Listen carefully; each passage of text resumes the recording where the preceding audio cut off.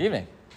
Thank you for coming. Continuing in our discussion of the Hilchot Birkat Hamazon. So we've been talking about the situation where we had these three groups of three people, and then Reuven left his group, Shimon left his group, Levi left his group. They met up, and then we said maybe they can create a zimun depending on what the situation was, right? Was there a zimun at the original spot? Was there not? So on and so forth.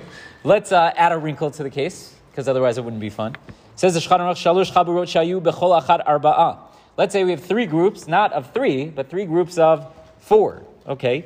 Upireish echad mikol chabura, and now someone is leaving from each group. Reuven, Shimon, and Levi, again, they leave their group. But now instead of leaving two from their original group, they're leaving three.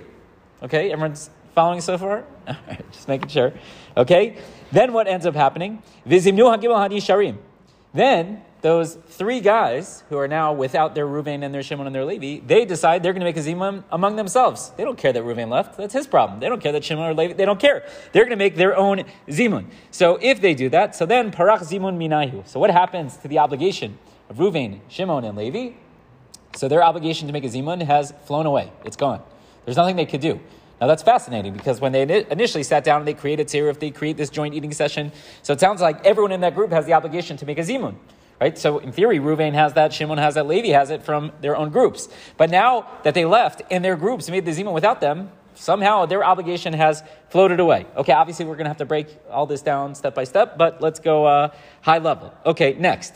Let's say, I lost my place. So zimnu agimon nisharim parach zimun minayu kevan shechavrehem zimnu. Okay, they lose their opportunity because their friends already did without them. The same would be true. Im lo hayu bechol chabura ela gimel.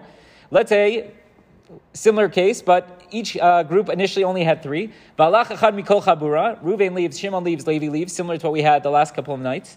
So someone leaves from each chabura, kodem zimun, before they actually do the zimun. V'nid chabru elu hagimel, uba echad lekol chabura, v'nid starif im ber harishonim, v'zimnu yachad. So let's say, Reuven leaves his group, now there's only two left. Shimon leaves, there's only two. Levi leaves, there's only two.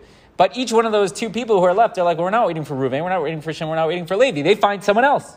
And they figure, we'll join with them, and then we'll make a zimun with this other person.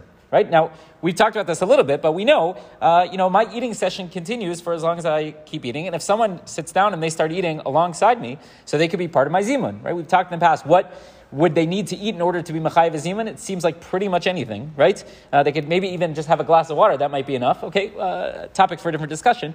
But let's say those remaining two in each group, they find someone else and they make a zimun. So there also, we say, what happens to the obligation to Reuven, Shimon, and Levi? We say that it's parach. Parach zimun me'ilu hagimel kevan shekavar zimnu chaburatam af bi shelo zimnu imahem. So because Reuven, Shimon, and Levi, each their groups found a zimun to make, they have lost out. Reuven, Shimon, and Levi have lost out. So we'll have to figure out what exactly it is that they're going to do. So again, we've changed the cases somewhat. If there was initially four, and Reuven, Shimon, and Levi leave, and now there's still a zimun left in each original spot, they make the zimun over there. Reuven, Shimon, and Levi, they miss out on their opportunity to make a zimun. Okay, and again, we'll go into greater detail.